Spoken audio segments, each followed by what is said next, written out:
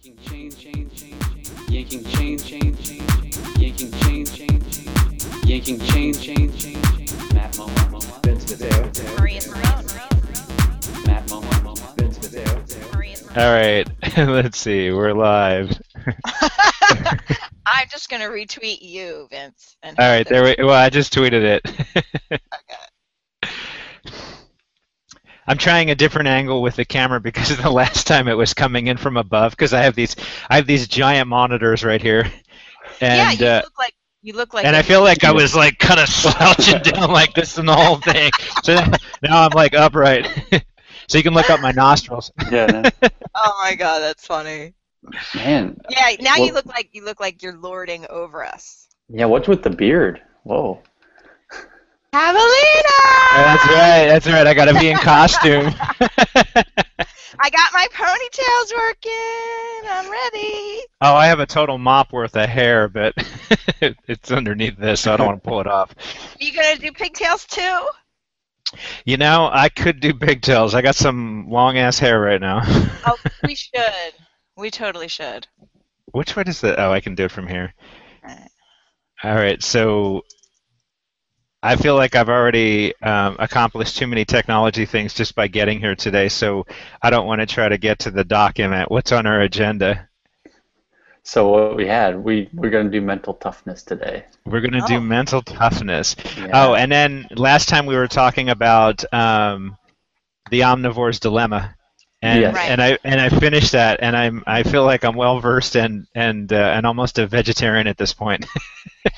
Really? Yeah. Have you been converted? I do we want to talk about that? Sure.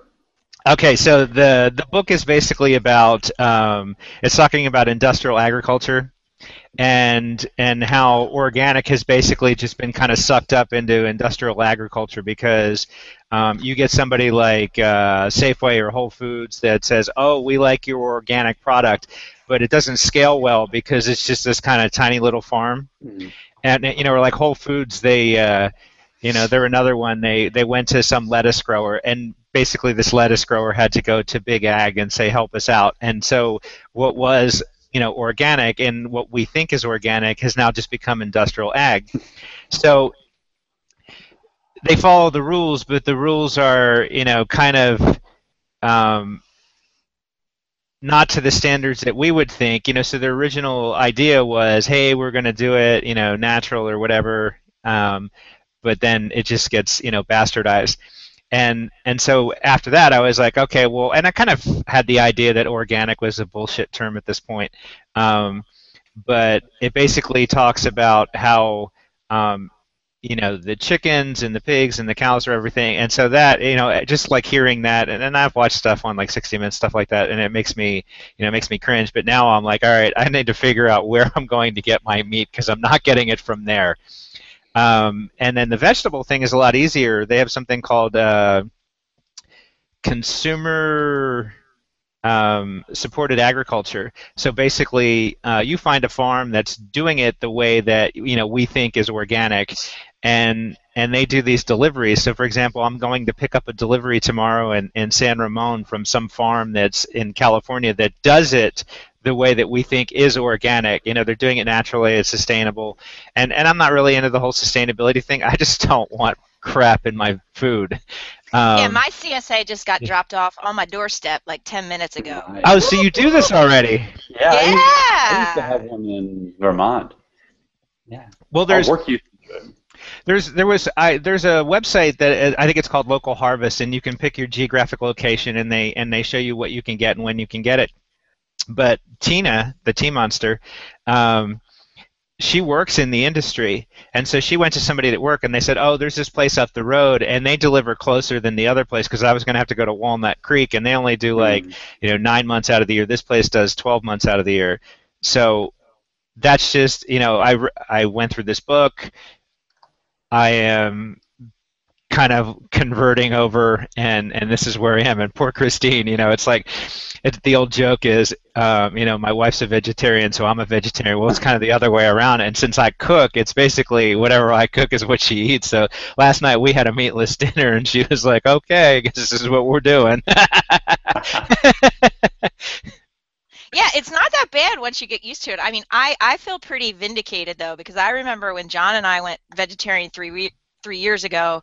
I remember taking quite a bit of ribbing about bacon in the forum. So I feel pretty vindicated right now. I'm pretty excited. But yeah, most of the reasons why John and I went vegetarian are exactly along the lines, Vince, of what you're saying with what you read in the book. Is, it was partly like, well, we can't get it harvested the way we want it, so we're just not going to eat it. And what I found when we switched to a plant-based diet or vegetarianism or whatever label we want to put on it, I found that I got a lot more creative with my cooking, because you kind of have to, right? Like, if you cook vegetables the way you've always cooked them as a side to meat, you're going to get bored like really quick. So you have to kind of get a little bit more creative with it, and it's actually made cooking a little bit more fun. I mean, granted, it's a lot more prep, I think, in terms of, lunch, breakfast, dinner, everything's kind of needs quite a bit of prep, but I it's like the good. little pop-up. Yeah, I know. We're like professionals. I love it. Fancy dancy.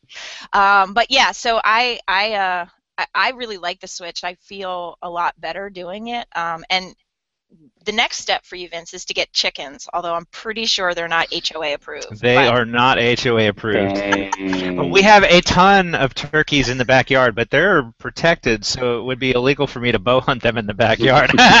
yeah, I'm not saying eat the chickens. You just get their eggs. That's Eat the all. eggs, yeah. You're not Oh, eating the chickens. But I only have turkeys.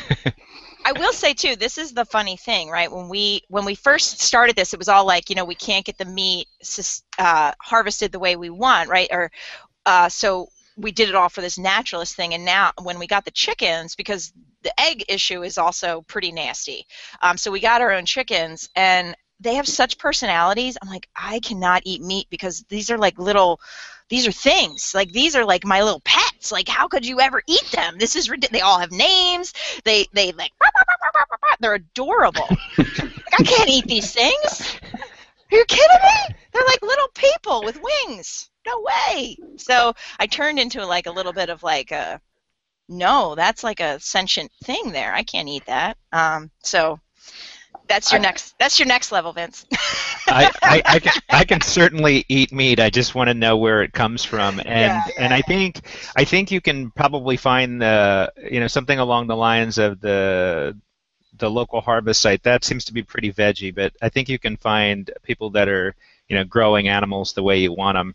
In that book, they talk about this place. I can't remember where it is. It's someplace on the East Coast. It's called Polyface Farms, and it talks about how they basically built this environment where everything is kind of like how nature does it. The problem with big ag is that you've got this monoculture, so you're only doing cattle. So cattle just basically kill the land, and so you can't use that for anything else. Well, these guys they rotate everything through, and they do things naturally. So, and I don't remember like word for word, but basically like the cows come in and then they bring in the chickens later because the chickens do something with the cow crap and spread it out, and basically it allows for things to continue to use this without destroying the land. Well, I got to figure out where I can get my meat like that, where they're doing it, sort of naturally, as opposed to, like how they do it on I-5 down here in California, which is disgusting. But I still like meat, and I'm still going to eat it, and I don't care if it has meat. I just need to figure out where I'm going to get it. Horrible. I, Well, I'm going to complicate this discussion just one more little tick. I had actually listened to a podcast last week. I think it was on Trail Runner Nation or something I think that was the podcast, Trail Runner something. And they had interviewed the guys from, I'm getting up the name of what I was listening to because I want to accurately represent them. Trail Runner Nation, yeah. So they had interviewed these guys that had created the documentary Cowspiracy, which is just came out in September on Netflix. They had actually been traveling the country. The story's great. Like, it's the podcast is definitely worth listening to. It was really good. I don't know how long ago it was though. It wasn't recent. Like I went back and anyway, they interviewed these guys that did Cowspiracy, and part of the issue with the cows is even if you're getting like grass-fed cows and you're thinking that's good for you, that's actually worse for the environment because you need so much more land. So it's like this. It's like both the industrial agriculture and this sort of grass-fed model is creating environmental impacts, and obviously the cows. And there was this whole funny segment on about their farts or the methane, but Yeah, actually yeah. it's like 70 to 80% of that methane is actually their burps. But it's funny. But they were saying it's funnier to say farts, which is kind of true. But yeah, I thought that was really interesting in terms of you think you're doing this good thing by doing this grass fed, and it's actually worse, right? Well, and then they were in the book they were talking about there were a couple things. So he went down to Whole Foods. He went through different things. Like he went to McDonald's and he went to a feedlot and then he went to I see a dog tail over in the corner. That's funny. Yeah. And then he went to Whole Foods and he said and he bought this chicken named Rosie that it's organic and it comes from Petaluma Farms and this sounds all great and it's it's free range, and basically they've bastardized the terminology, and he went up to Petaluma Farms, and apparently they're just all in this giant room, and basically they won't let them out for 5 weeks, and at that point they won't go outside because they're too scared. But on either side of this giant building where all these chickens are housed, they have these two little doors that go out to these little patches of grass, and that's their free range. Yeah. And so then the other one that I didn't know about is, so there's grass fed, but there's also grass finished. So basically they're feedlot cattle, and in the last few weeks they put them out to pasture so that they eat grass, and then they call that grass finished, and it makes you kind of believe that, oh, well, this is better than the other, but basically it's still feedlot cattle. Yeah. I think I gave up meat for like economic reasons, and what Maria said, like, dude, it wrecks the environment. All that. I mean, oh, for sure. Yeah, and that's a point that they make, is it's definitely bad for the environment to have all those cattle. Yeah. Oh, they use so much water, and like the amount of calories they take to make a calorie of food is just ridiculous. Well, Insane. and this whole thing starts off with corn and how corn is subsidized and how cheap it is and how the farmers, they don't really know anything else, and it's this government handout, and so they just continue to do it, and how bad that is for the environment as well. And I'm definitely not that kind of guy, but because to me it's just an evolution of like, how do I become a better athlete, and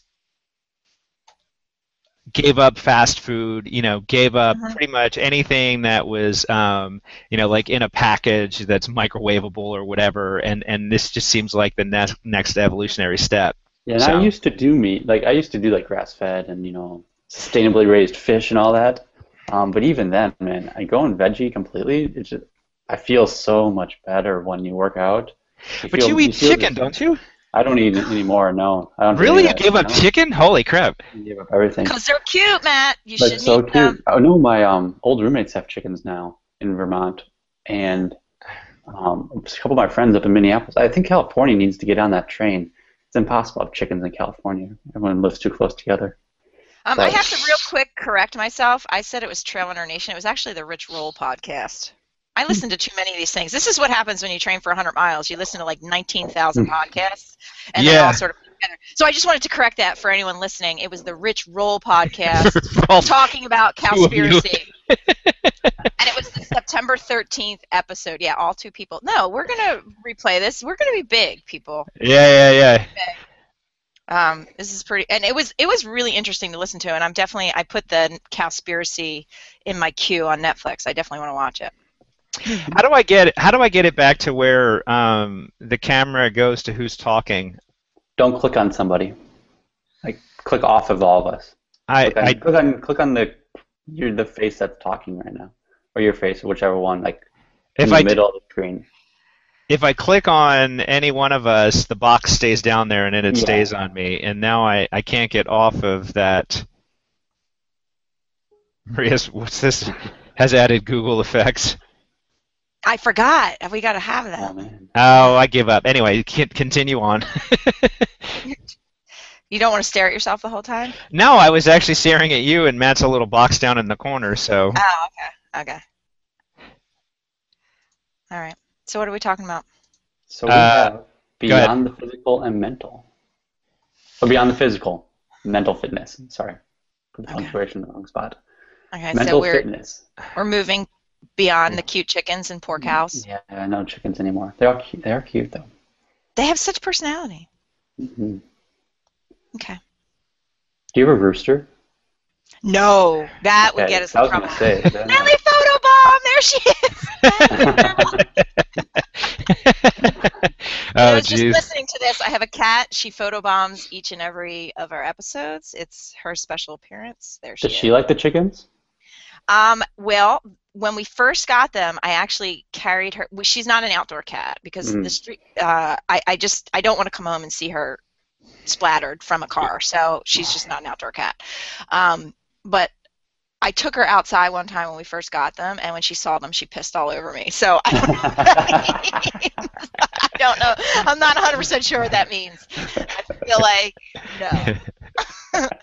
And Pace desperately would like to catch one and play with it in a way that I think I don't want her to do. So Aw. we have the yard separated. The chickens have one half of the yard, and Pace has the other half of the yard. But sometimes chickens fly over into sometimes the chickens fly over into Pace's side, which is that's touch and go when that happens. Yeah, but you can hear them like mission. yeah, they have different squawks that they make. So like they have the hey, I'm happy to hear you, which is like burp, burp, burp, burp, burp, burp, burp. Then they have the I'm laying an egg squawk, which sounds like it's not 100% like pain-free. And then they have not 100% pain-free, that process. And then they have the holy shit, there's a hawk, there's a dog, there's a something going to get me. And I had heard that squawk that day, and sure enough, one had flown over on Pace's side, and they were all sounding the alarm like, rah, rah, rah, like it was crazy. So I'm like, and trying to catch a chicken is definitely tricky. So we caught Pace, that was easier, and then John went and grabbed the chicken. So we kind of, it's tricky. This is what it's like on the farm over here in Absecon, New Jersey.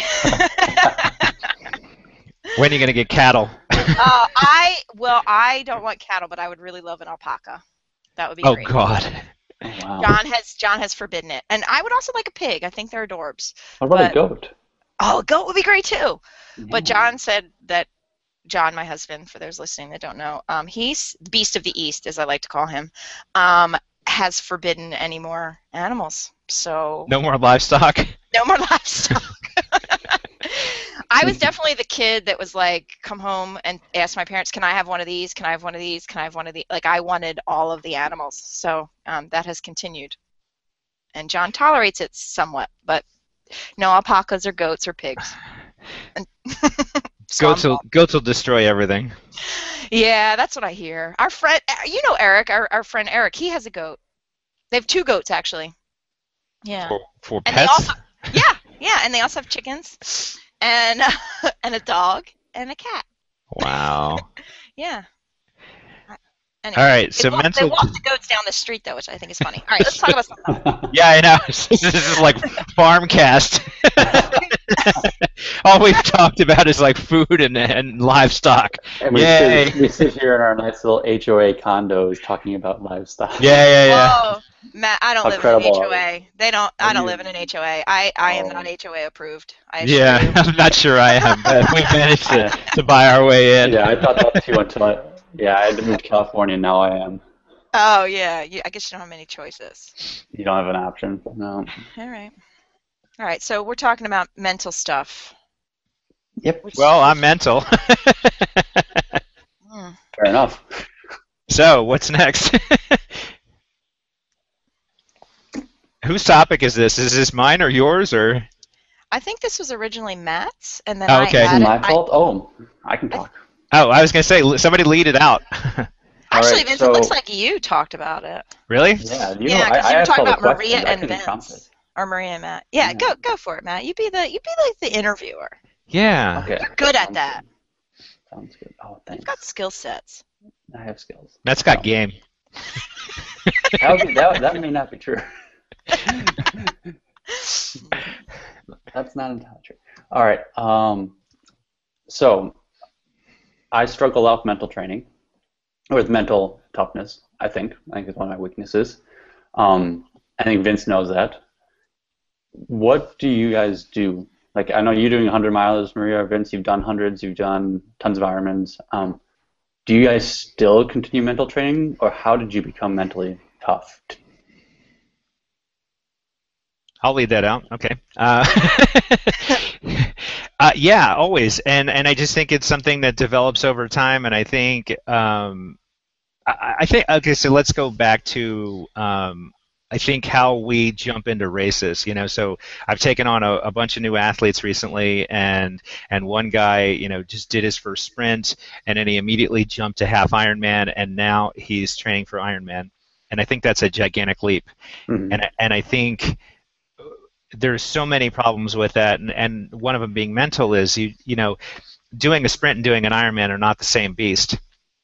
And I Mm-mm. think I think you have to develop it over time, and obviously we can get there, but even like with Tahoe Rim, the 100 I just did in July, I just felt like that was too big of a mental jump for me. I wasn't prepared for that, and I think like you and I have talked about, making sure that you put yourself in situations that are as hard as Ironman, or at least as close as possible.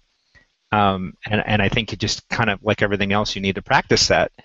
Um, and I mean, I look back at like some of the crazy workouts I did, when I was training for Ironman, like back in the day, it was like 100 degrees out, and I had it was like a 56-mile bike, a 13-mile run, another 56-mile bike, and then I think it was a 5-mile run or maybe an 8-mile run. I can't remember exactly what it was, and that was like continuous, and like after that first brick, I was like already coming unglued, and I suffered through that entire workout.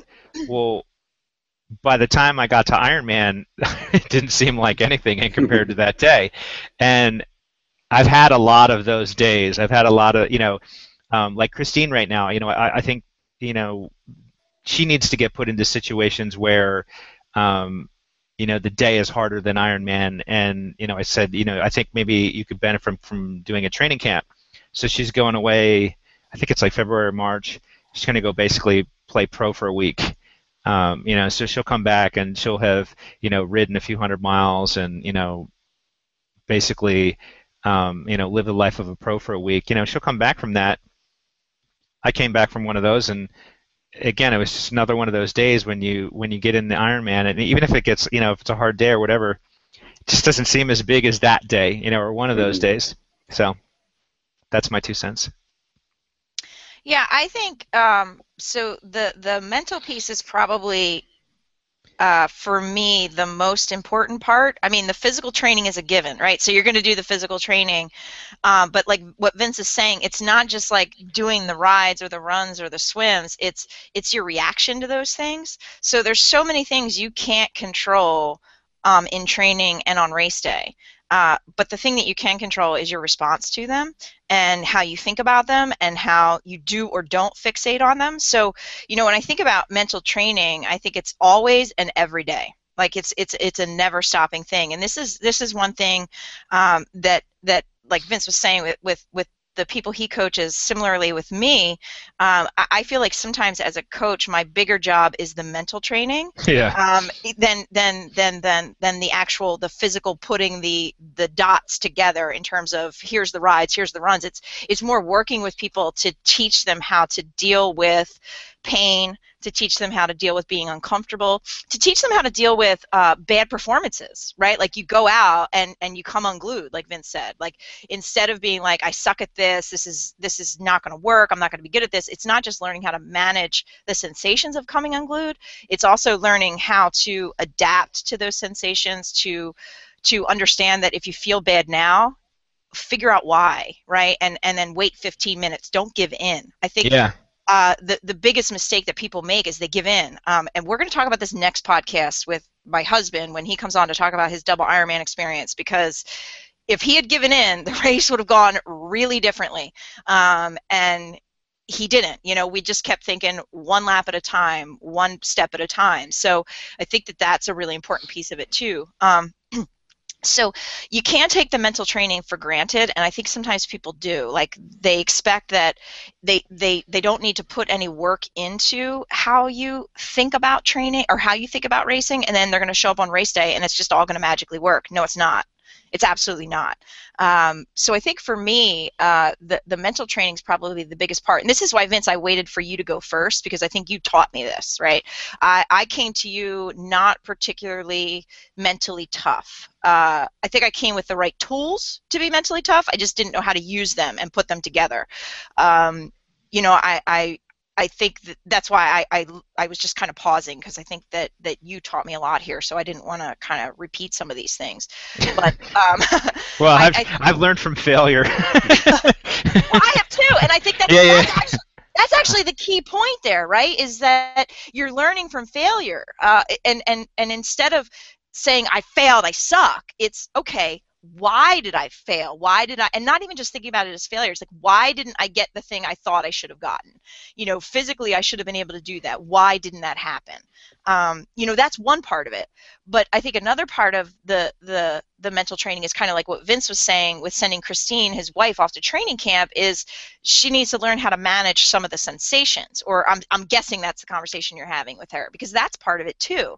This shit hurts, man. It just hurts. I can't tell you how many times when I do race plans with my athletes, I tell them it's going to hurt if you do this right.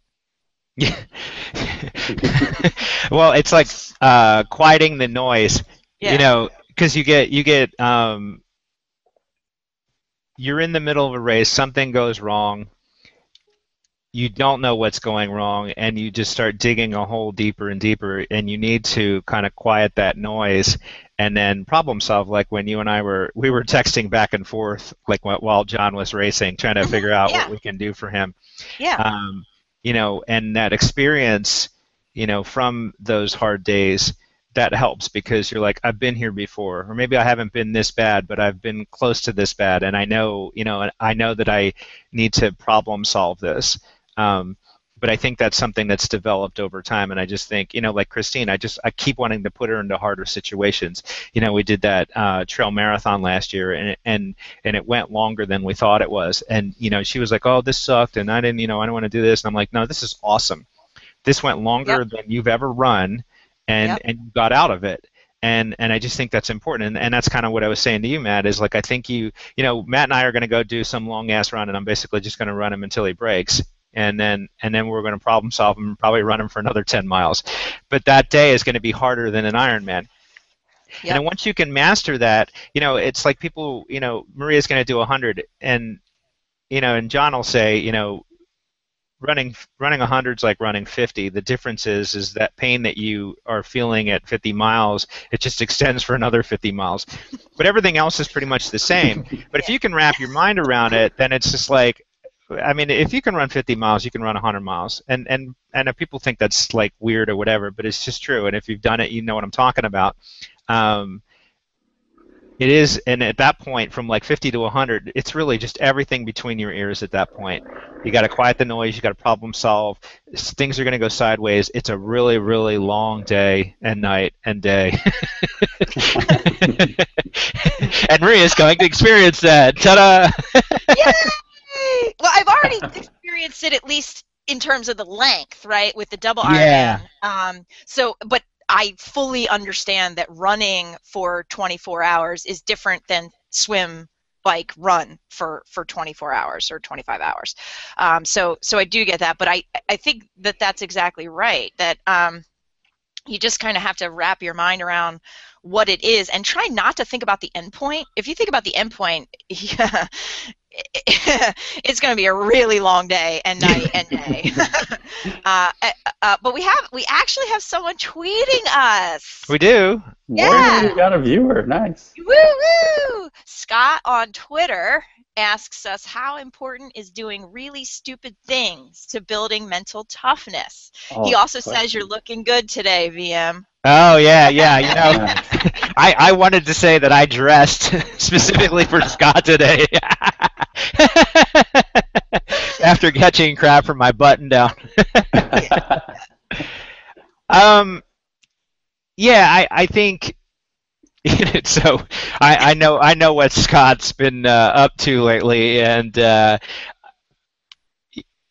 guess the difference, and something I said to him was, it's cool to do stupid things, but you just got to make sure that you're not just miserable the entire time.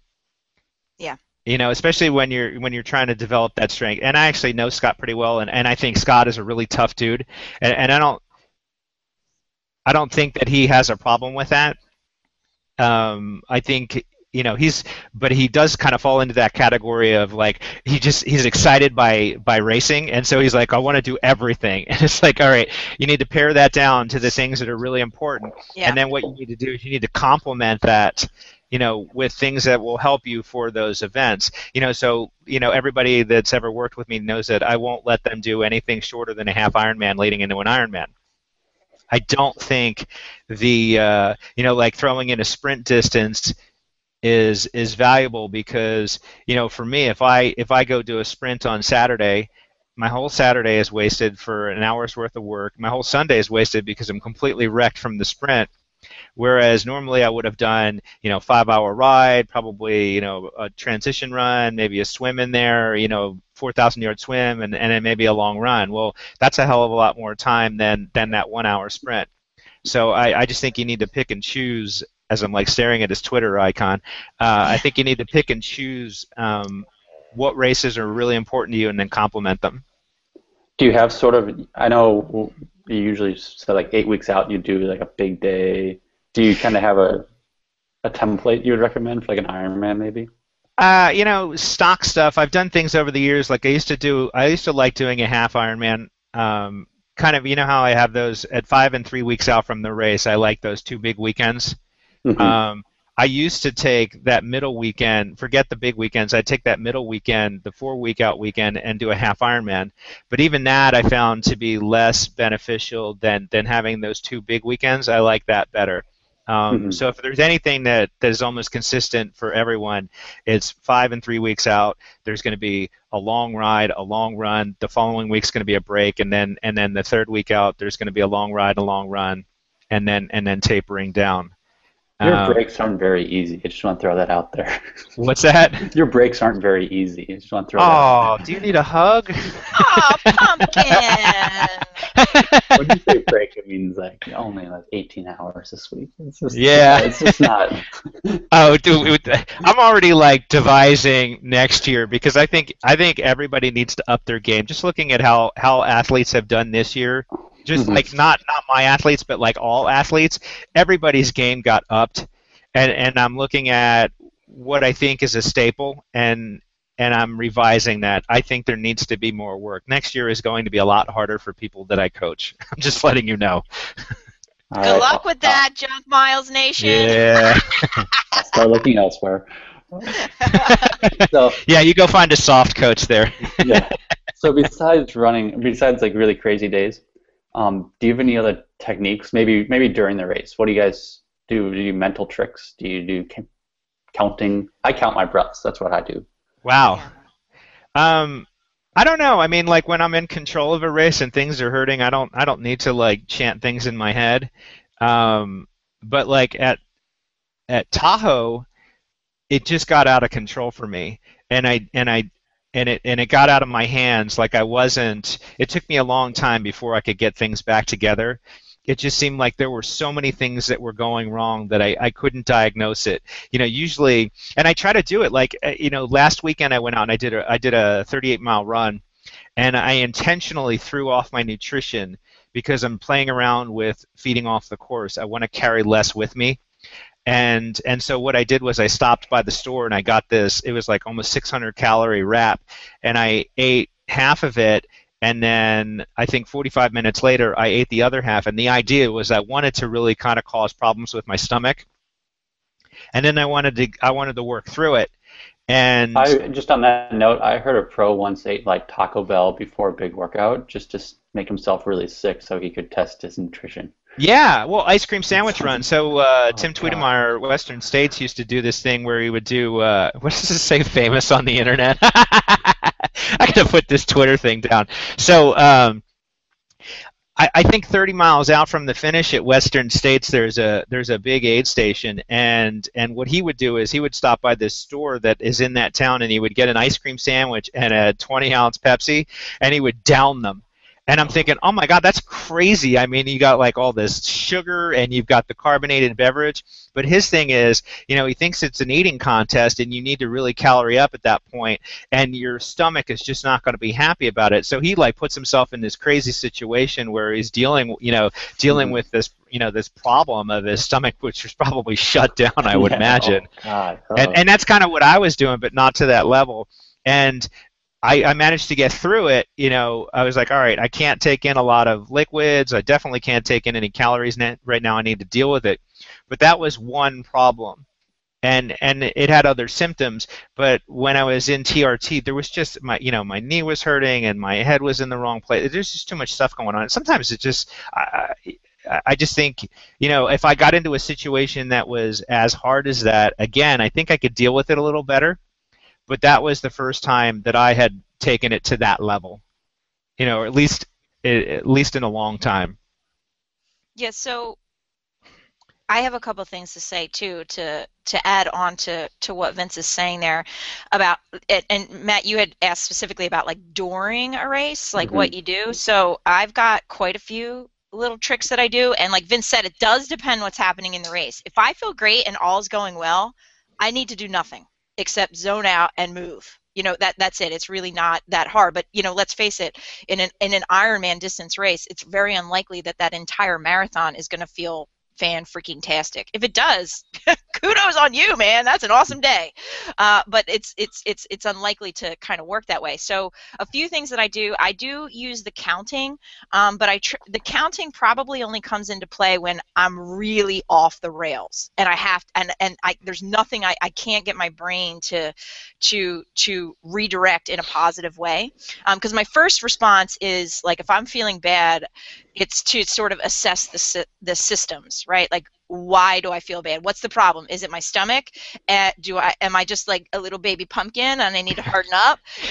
Like what's going? Like, is it just hot and I need to get a little tougher, or like what's going on? With the pigtails, that's very effective.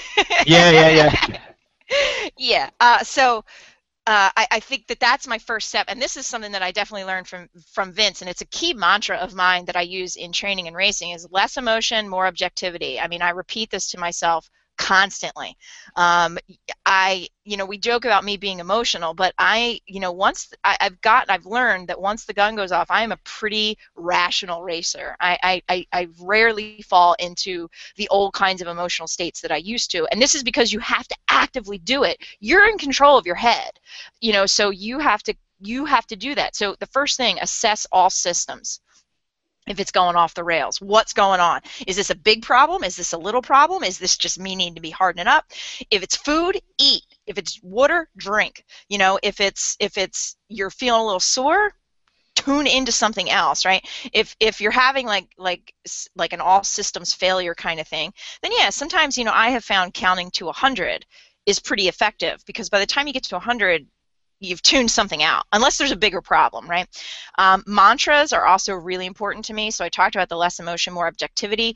But I think the one race where I really learned to master and adapt was the very first time I did Louisville. It was the hottest race I'd ever done. It was so humid. It was like 95 degrees, 72% humidity. Not like this past October for sure. Yeah. It was a completely different race in August. And I remember being out there, and it was so hot, and the sun felt like it was like right on my forehead, and I'm like, oh my God, I need to stop thinking about being hot. So I shifted, and I was like, I love the sun. I get energy from the sun. I'm producing so much vitamin D right now. Like, no shit, this is what I was thinking. And within like 3 minutes, I stopped thinking about being hot. I was still hot, but I was no longer negatively responding to the heat. And that's the difference, right? It's your response to this kind of stuff. And then that point, like as you get closer to the end of a run, you start making deals with yourself. I'll just a little bit off the gas. And I was like, no deals, Missy. You're not getting a slot like that. So sometimes I'd be like chastising myself, and sometimes you're like kind of rooting yourself on, and the people that I coach know this one pretty good. Like when they say things to me, I'm like, just suck it up, Buttercup. You know, like it's I've learned all my sympathy from Vince for sure. Yeah, I have sympathy skills. You know, and another thing that I'll say too. And this is something that John and I picked up when we did a seminar with Bobby McGee. He would always be like, and this sort of relates to the whole less emotion, more objectivity thing, is like, ask yourself, am I dying? No? Move on. You know, and it's sort of like, if you really are objective about how you're feeling, you'll realize, I actually am okay. I just am uncomfortable. And that whole idea of teaching yourself to get comfortable with the uncomfortable has to start in training, like we've been saying, and then you have to actively and consciously decide to apply it in racing. You can't give in. Other things that I like to do in racing, I love rabbits. I'm almost always racing from behind on the run, unless it's a double Ironman, which is apparently my skill set. But in an Ironman, I am never even close to coming off the bike towards the front. So, you know, I'm always sort of got people in front of me. And even if I am closer to the front, I'm always picking rabbits, boys, girls, it doesn't matter to me if that's keeping me focused, right? So sometimes that external or that extrinsic motivation can help you, right? Because at some point you're so tired that internal motivation is irrelevant. So that external, like, I want to catch that person, is really good. I also find I love spectators, and I think they're helpful, but if I'm in the zone, I sometimes find them distracting. So I find that I need to tune them out because they can actually throw me off my game, which is why I tend to like races where there are some quiet moments. Like, you know, in Lake Placid, everyone's like, River Road, it's dead man's land out there. I love it, because I can just like tune in and go. And so you need to decide what works for you. If the spectators work for you, then obviously, you know, pull energy from them. And I'm not saying I hate spectators, so people listening to this, please don't like throw things at me. It's not, I think it's wonderful that people come and cheer you on, but when I'm in the final, it's more the final moments of the, you know, the final 10K of a marathon, for example, I really need to be in my head. I really need to be in the race and what's going on. So those are some things I would say, like, during racing that help me. I don't like spectators either, if that helps. That's Okay. funny, because I'm the opposite. I totally feed off of them. Oh, Yeah. it's so annoying. I hate it when it's like, you look great. I'm like, no, Yeah, well, I mean, I don't. I you're really don't. yeah, You know? yeah, you're doing awesome. Yeah, it's like I'm dead fucking last. But thank you. But I totally feed off of them. Oh, I hate And it's weird. There's definitely like this evolutionary process. Like I remember, you know, racing hard races, and I would have to draw on things like, oh, this isn't as hard as that time or whatever. And now I'm sort of quiet inside.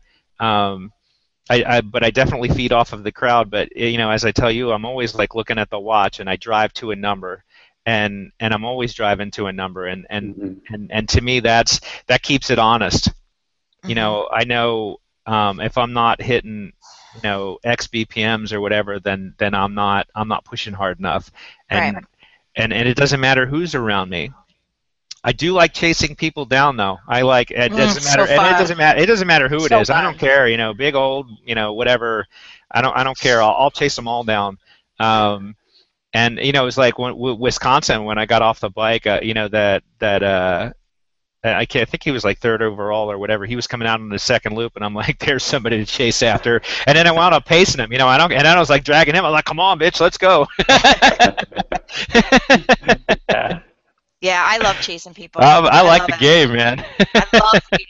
I think that's the other thing too. Like, you have to figure out, like, mentally playing the game works. I try, like, in a long race like Ironman, you got to be careful how soon you start playing the game. Yeah. You have to be mindful of that. But the game, the strategy, the tactics, I mean, it's so fun. Like, it's just, I mean, you know, like in shorter races or things, like there's some races we do around here. I love sitting on people's shoulders and just like right behind them on the run and just have them wondering, like, what the hell is she doing back there? Or the opposite of that, like, okay, I'm going to pass this person, but I got to collect myself and make sure when I pass them, they're like, oh, hell no, man, I'm never catching her. You know, yeah, so you got to pass and get out of sight. you got to pass and get out of sight. Yeah. But some of the races we do here, like we have some races here in Atlantic City that are crazy windy on the boardwalk, like in the early spring. So I will certainly, like, there's this one 10-miler and it's out and back, and it's almost always one direction is full-blown hardcore headwind, and it's almost always the way out, just because of the way that time of year and the way the wind blows. So I will sit on somebody right behind them, like track style, and they're like, what the, look at me. I'm like, what's she doing back there? And as soon as we get to the turnaround, thanks for the lift, see you later. Being short has its advantages with that kind of stuff, because you could tuck in behind people pretty easily. So have you guys? So one thing I do. Have you guys heard of the TUF principle? TUF. No. No, that's the one I use. Is when I'm fading, or when I know it's starting to hurt. I do technique under fatigue, and I tell myself to be tough.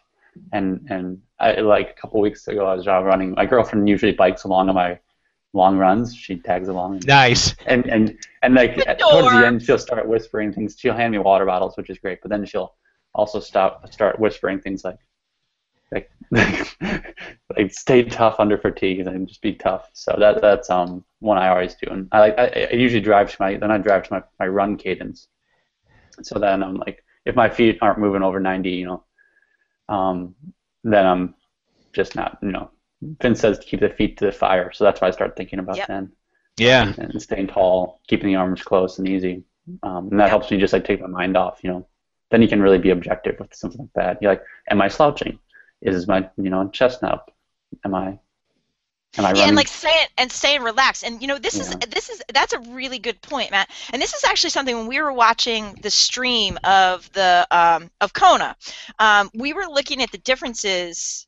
I mean, granted, these guys are running like crazy, right? Like crazy speed. But 10-minute miles. Yeah. But we were looking at the differences, like, for example, like it worked out for Dino, right? Like he finished, but we were looking at the differences between his form and Raylert. Like Raylert looked like he was jogging, but obviously wasn't speed-wise, whereas Frodeno was obviously moving, but you could tell he was all, like, his shoulders were up here. O'Donnell, same thing, the shoulders were all, he was all like this, right? Rayler's like, like all nice and calm and just really grooving. And I mean, granted, it worked out the way it worked out, so it's not always about form, but I think for age group athletes, the more relaxed you can get yourself, the more efficient run you're going to wind up having. And it also has a mental effect too, because if you're focusing on your form and your form feels good, you mentally feel good. I'm feeling, I'm moving. If you're like this, you're immediately just slouch. Every time we volunteer for Ironman, like we will typically volunteer at Lake Placid each year when I'm not racing it, and just watching the differences on the run course, like as like I've worked the aid station there, and you can just see the difference in who's going to do well and who isn't, just by how they come into the aid station all slouched over like this versus trying to keep a proud chest, trying to keep a quick foot. Once you give in, you've given in. It's done. You can have a bad patch. You can have a bad patch and not give in. But if you have a bad patch and give in, that race is going to end different. It's just going to be a different day. I tense up, and I don't have your form. I don't have Jen's form. Actually, Matt has great form too. And I would see these pictures after a race, and my shoulders are all bunched up, and I'm like, come on, relax, Jesus. And I try to go through that, where I tell myself, stand tall, put your chest out, relax, let your arms, like I'll drop my arms to get my shoulders down. I have a bunch of crappy photos of me running. Aren't you doing? Oh, sorry, Matt, go ahead. Oh, I was going to say, aren't you doing yoga now? That'll definitely help. I'm thinking about doing yoga. Long thought process. I know. I'm just letting you know I'm not going to eat tofu. I don't like tofu. I think it's disgusting. It's not happening. Who are you, Vince? I feel like I don't know you. Who are you? I know. Vegetarian yoga. I'm not vegetarian. I'm just. What did John and I do to you? I feel responsible that we've stripped you of something. I want to eat meat. I just want to know where it comes from. I'm just playing with you. I know. That's fine. You know what I think with the I'm not proud. Yeah, I think the tenseness is actually even trickier in triathlon, because you're coming off the bike where you're in that position, right? Like you're all bunched up. Because I mean, I have photos that look like that too. It's not. I mean, I'm not saying by any means that I'm perfect at it, but when you come off the bike, it's like you do have to kind of like reset. Like, woo, let's stand up, let's get it all down, let's feel comfortable. Mm. But it's I think that's a good physical and mental trick, Matt. Good one to bring in. I also think some techniques going into racing, some things to think about that I do, and you can call me touchy-feely hippie all you want, whatever, I will accept that. But I do a lot of stuff. So I think that visualization is really important, and this is something that I learned in high school when I rode crew. Our coach was so into like doing these intricate visualization sequences that I just learned it. And what he would do in these, and what I do now with the visualization sequences, is I have one visualization sequence where everything works out perfectly, right? Because you got, and I usually end with that one so you feel positive, right? But then you have to have the visualization sequences where shit falls off the rails. Like, you have to do that because, and then when you're doing the visualization sequence, you have to work through how do you respond to that. I get a flat tire, what do I do? I feel sick to my stomach. What do I do? I get passed. How do I respond? You know, you move through all the different things so that if and when these weird things happen on race day, you're at least mentally prepared for them, and you know what to do because you've already worked through the sequence in your head. So I think that that's pretty important part of what I do. I also think journaling is not to be underrated. So the reflection piece, right? A lot of this journaling I do publicly on my blog, but there's also some things I don't think the world needs to know about what happens in my head. Really? You filter? Whoa. I do filter. I do. I know it seems like I don't, but I do. There's even more going on inside. Wow. Whoa. I know. Considering the things that you've shared publicly, wow. I know. So I think journaling is really important just for the reflection piece. Whoa. So I think that's really important for that whole idea. So the failure thing, right? Like, so you go out and the race doesn't work out the way you wanted. How do you learn? Stop! You're just distracting me. What do you learn from that? So like for me with labor pains, the most important thing was like, what do I have to learn from that? I shit myself. How do I prevent that? And there we go. You know, like, how do I not do that again? And also just like, how do I Things Vince and I will never understand. You know, so I think the journaling is important for reflection. You know, and I think that that's something that people should do. And it's part of what I encourage. Like, so if you have a coach, whether you're Vince's athlete, you're my athlete, you're somebody else's athlete, you know that whole comment section in Training Peaks? Yeah, use it. You should use it. It's really important, not just for the mental piece, but also sort of the data analysis piece, which we talked about before. I think that those reflections are really important, and trying, you know, and even if you need to vent out the emotional bit, right? Vent out your emotions, right? It's this, you know, whatever, but also then you can go back and think about how to adapt to what happened. Oh, certainly, you know, at least for me, not bottling things up and putting it out there in public, you know, that kind of sets me free a little bit. Mm-hmm. I think, you know, and, you know, just starting off by like writing it out there, this sucked, I don't know what's going on or whatever. Mm-hmm. But I think, you know, especially as athletes get faster and faster, it's like you look at pros and they have coaches. Well, why do they need coaches? You know, they could obviously plan their workouts. Well, there is, you know, this person that's on the other side that's objective, you know, more so than you can be. And I think that's important, you know. People, you know, Jen called me up right before the race, and she raced Louisville, and she was, you know, and beasted Louisville, beasted it. Yeah, that's what? That's my first age group win as a coach. Yeah. So that was pretty awesome. But she called up and she had a problem and she needed to talk through it, and you know, and that's, I think, important, is like having somebody there, you know, that you can, you know, dump those things to, and, you know, and get a second set of, you know, eyes or whatever, more so than say like the training aspect of it. You know, Maria, I'm sure, could plot out, you know, her own training for, you know, for whatever, but you know, just having that other person there, you know, kind of helps out. I don't know. I don't. It's weird because I'm super emotional. I take everything personal except for my athletics. I've like become so detached about it. I just don't care. Like if I race Ironman, I don't care anymore. I don't. I mean, and I want to do well, but I've completely detached from it, and it's just at the end of it, I care about it, but during it, I'm just like it's all about like the process, the numbers, whatever. Mm-hmm. And I think you get there, and you've really like done well. I was gonna say mastered it, but I don't. I think that's probably taken a little too far. All right, we're coming up here on an hour here, guys. So Wow, we talked a whole hour about farming and farming. mental toughness. Oh, one last thing on farming. Have you guys heard of the app Eat This Much? No. No. That's what I use now to What is it? Eat this much? Eat This Much. I gotta put a plug for it because that's what I'm doing now. Vince knows this, but about me. But I am a man of a plan, and I stick to plans.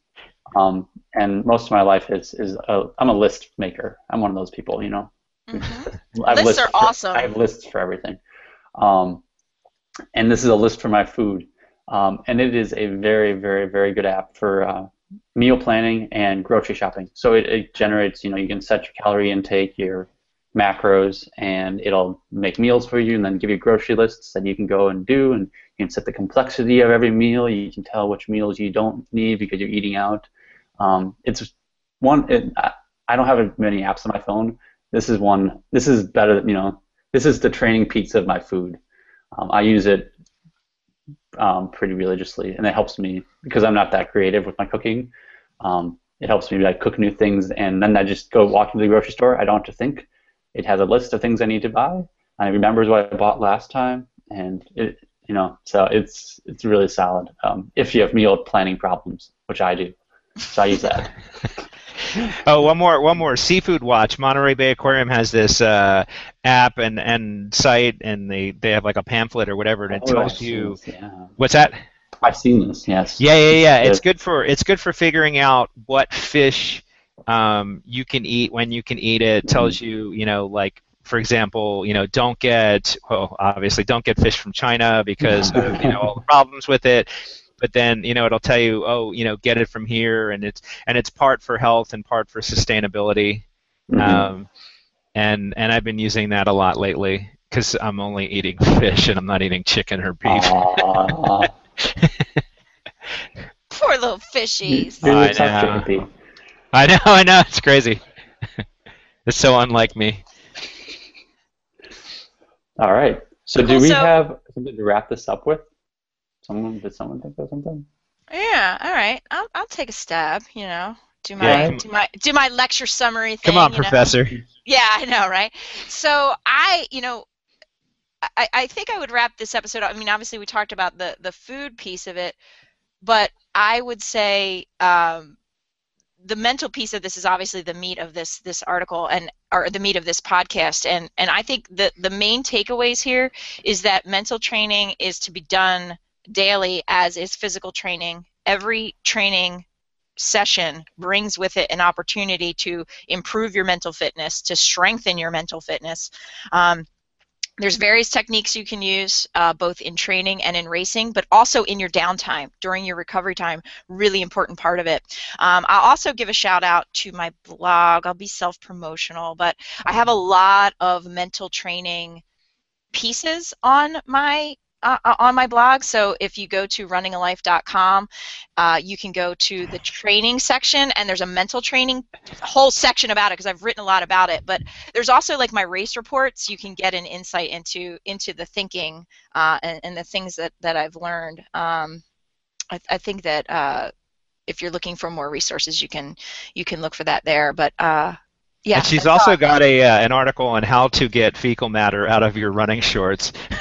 That's a bonus. That's bonus content. One more thing on mental. I think one of the things that you've heard me say is that you need to take a mental break from things. You can't just keep grinding down because over time, over years, that weighs heavier than the physical. Like I can get up and So I can true. go run something anytime I want, but mentally I'm just like I can't do this anymore.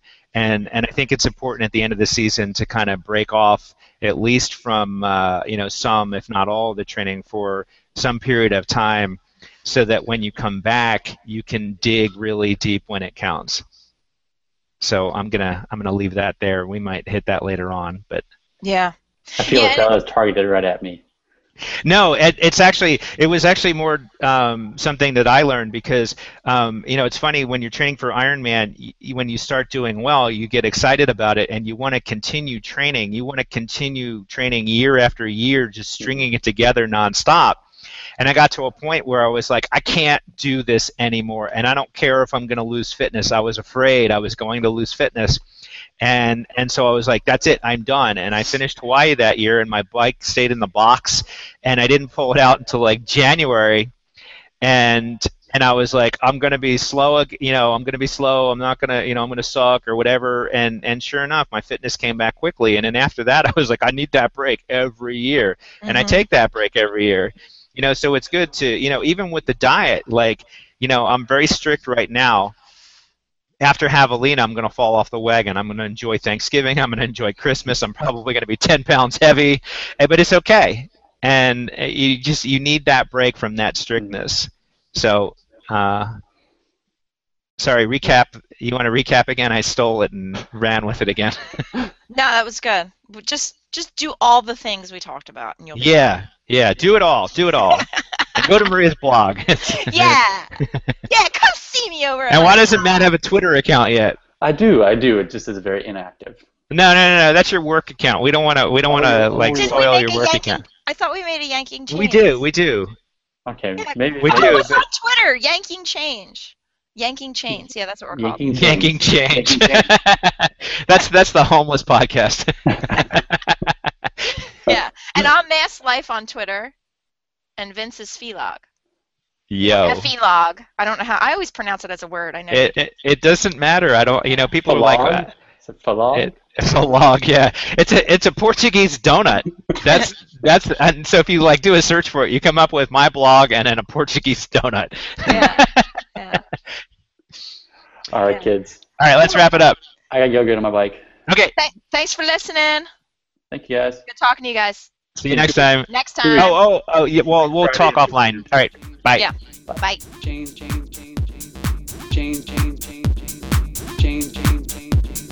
I have this podcast, and